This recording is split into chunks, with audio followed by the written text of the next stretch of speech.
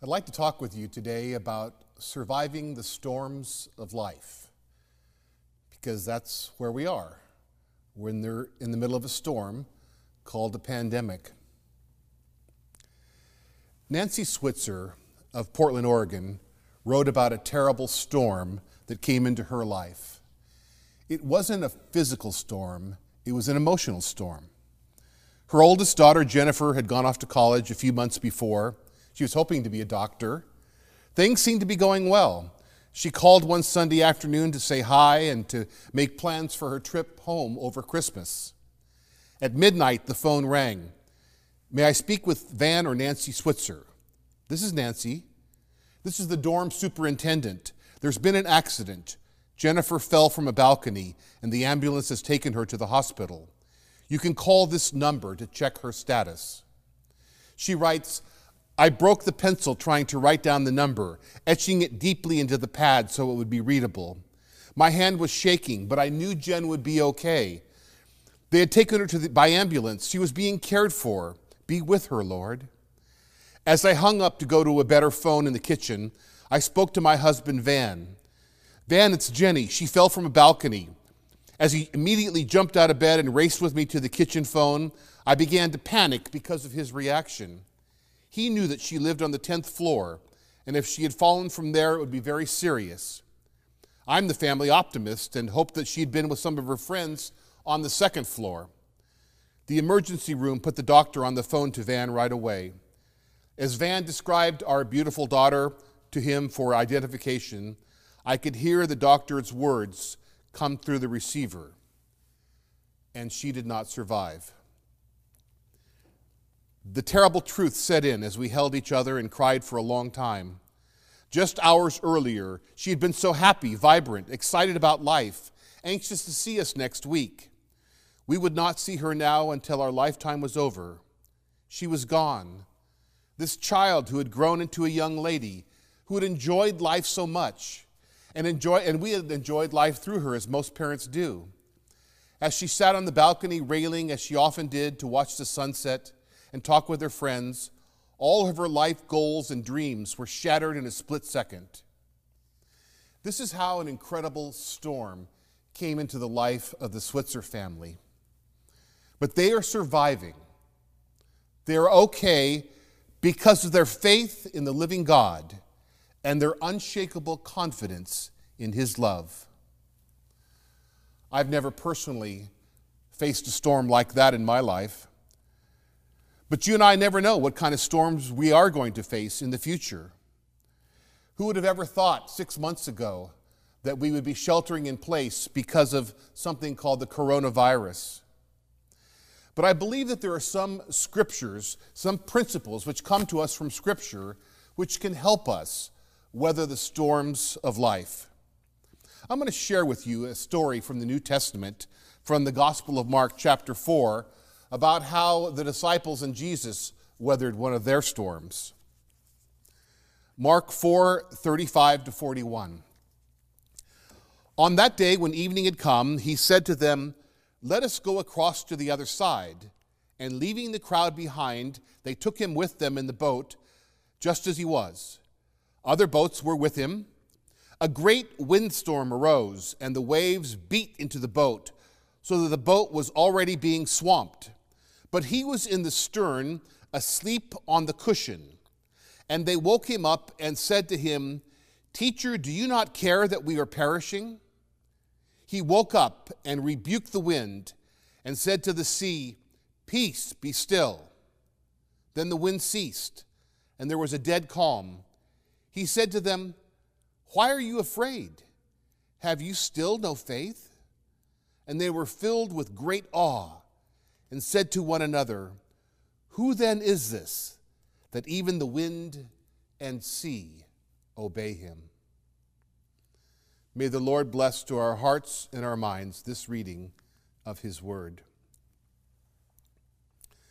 So why did Jesus fall asleep in the boat? Well, if you read the previous chapter, you see what His life was like. By this time in His ministry, the word had gotten out that Jesus could heal people. And hundreds, thousands of people flocked to him to be healed. He was surrounded by them day and night, and finally he had to just get away, do something different. And so as he gets into the boat, he's exhausted from teaching and healing, and he falls asleep. There are a couple of things we need to remember about storms. First, storms come unexpectedly, and secondly, they come furiously. The Sea of Galilee is not really a sea. It's a lake. It's a lake that happens to be 620 feet below sea level, and it's surrounded by mountains with deep ravines. And the ravines serve as funnels to focus the whirling winds down upon the lake. A severe storm can arise without notice, coming with terrifying suddenness. In the same way, storms often come into our lives without any warning whatever. Even when everything seems to be going well, all of a sudden, out of nowhere, a storm of devastating proportions comes and surprises us. You can go to your doctor for a physical and have him say, "There's a spot here that I want to have checked." And all of a sudden, a new word enters your life: cancer. You can be called into the office of your boss, and at the end of one conversation, you've been let go. You have no job. You can be in a relationship for 25 years, and in one conversation, that relationship can be over. Storms come suddenly, and they come furiously. They come, and the squalls are so furious that they're threatening to sink the boat. The key to survival is to be prepared. After living in Miami for a decade, I got pretty familiar with storms. I lived through one true hurricane, Andrew, and 3 or 4 tropical storms. And the thing about hurricanes, though, is that they're a very kind of a storm, because they actually do give you notice. About 4 or 5 days before a hurricane comes, the weatherman stands and points to a little swirling thing out in the Atlantic Ocean and says, "There's a tropical depression that is formed." And then that little tropical depression becomes a tropical storm, and it gets a name. And then it becomes a Category 1 hurricane, Category 2, 3, up to 4. But there's time. You have time. But the news people and the TV always do the same thing. The night before the hurricane arrives, they send the TV crew down to Home Depot. And there are all these people buying plywood and supplies, getting stuff to get their house ready for a hurricane that is coming tomorrow. Now, they had a week, but they're there the night before. It's actually much better to prepare for a storm before it arrives than in the middle of the storm. We need to understand that preparation is a continuous process. And I believe that there are some beliefs, some ideas, some principles in Scripture that if we sink them deep into our heart, into our psyche, that they will help us get through whatever storm we're going through in our life. The first principle that we need to adopt into our hearts is the firm knowledge that Jesus cares for us. The firm knowledge that whatever happens, whatever circumstances we encounter, Jesus deeply cares for us. The thing that woke Jesus was not the storm. It was the cries of the apostles who were in the boat. And what was the thing? What was it that they yelled out? "Jesus, don't you care? We're about to die here. Don't you care?" They'd been with him for almost 3 years, but they didn't understand his presence in their life. They were wondering whether he really cared about them. There is a song by Frank Greff called "Does Jesus Care?" It says, "Does Jesus care when my heart is pained too deeply for mirth or song? As the burdens press, as the cares distress, and the way grows weary and long. The chorus goes, oh yes, he cares, I know he cares. His heart is touched with my grief. When the days are weary, the long nights dreary, I know my Savior cares. We know that because Jesus cared enough to come to us, to our planet, to die on a cross for us. He maintains that care and that vital interest in our lives to this day. The second thing that we need to remember when a storm comes is that Jesus isn't surprised. He wasn't taken back by the storm at all. This boat ride was Jesus' idea. He's the one that said, let's get into the boat and go over to the other side. In fact, he probably thought that the storm was just part of the day's curriculum. He knew he had the power to stop it. He knew nothing was going to happen, but he decided to allow it. He's not surprised at all. Because you know what? The disciples were doing exactly what Jesus said to do. They were getting in the boat and going just like he said. You know, there's a lot of bad theology out there which says that these bad things that happen in our life are caused by us, that we do bad things and then we reap bad things. And that if you do good things, you're only going to reap good things. But we know that that's simply not true. A lot of bad things happen to a lot of good people. The idea of karma says that whatever you put out, you get back. You could call this the anti-karma story, because these disciples are doing exactly what Jesus tells them to do, and they get in a heck of a lot of trouble. A storm comes to their life. You know, the Bible puts it this way: the rain falls on the just and the unjust alike.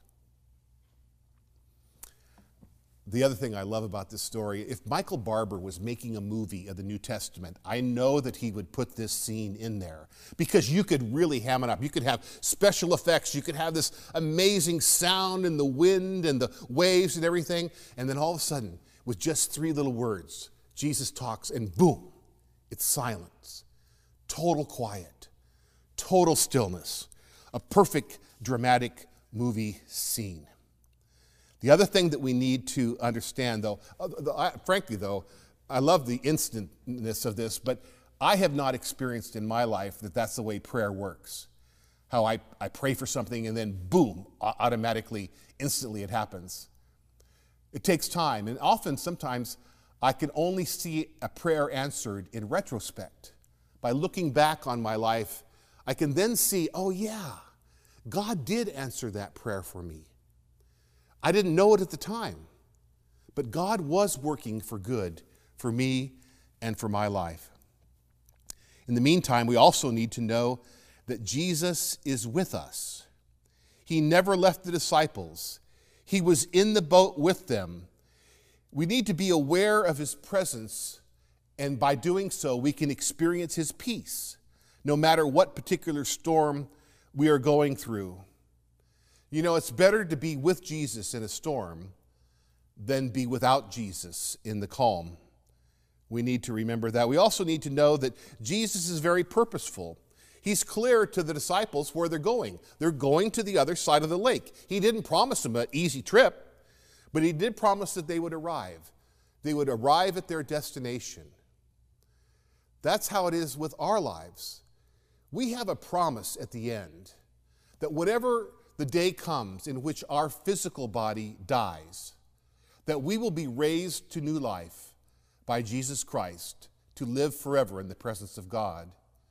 That's the promise.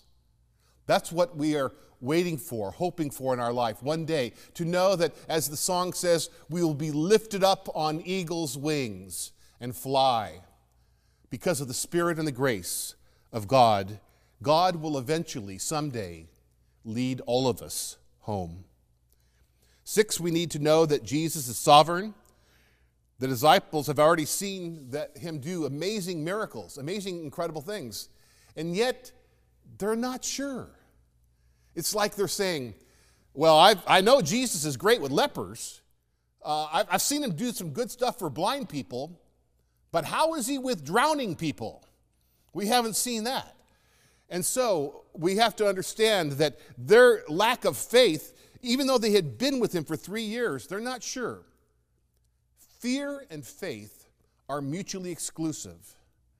They are afraid because they have a lack of faith in Jesus' power to save them. And so we need to make sure to use faith as the antidote to fear. And lastly, the disciples, they were really terrified. It says they were filled with awe, with a great fear. They were overwhelmed by it. Some people, when they come to a storm in their life, break down. But there are other people that break through to a new dimension of their spiritual life. They come through the storm deep, with their faith deepened and refined, their priorities rearranged. These people become the persons Christ would have them be. Some of you who have been through a terrible, difficult time in your life, whether it's a cancer scare or a divorce or the death of a loved one, you know that you can look back and you see that you are now a stronger person because of that experience. That your faith is stronger and your life is stronger because of that very, very experience. When storms come, they can either deform you or transform you. And the difference will be your faith and your cooperation with God. What happens when a storm takes place will be determined by how well you're prepared. If you take these truths and embed them in your heart and in your mind, if they become part of who you are, if your faith becomes a real thing in your life, then you will be better able to handle the storms that come our way, like the one that we are currently in. So whatever storm comes our way, it will transform us, and we will become more like Christ as a result of having experienced it. May God bless us all around the world, as we seek to weather this storm. Amen.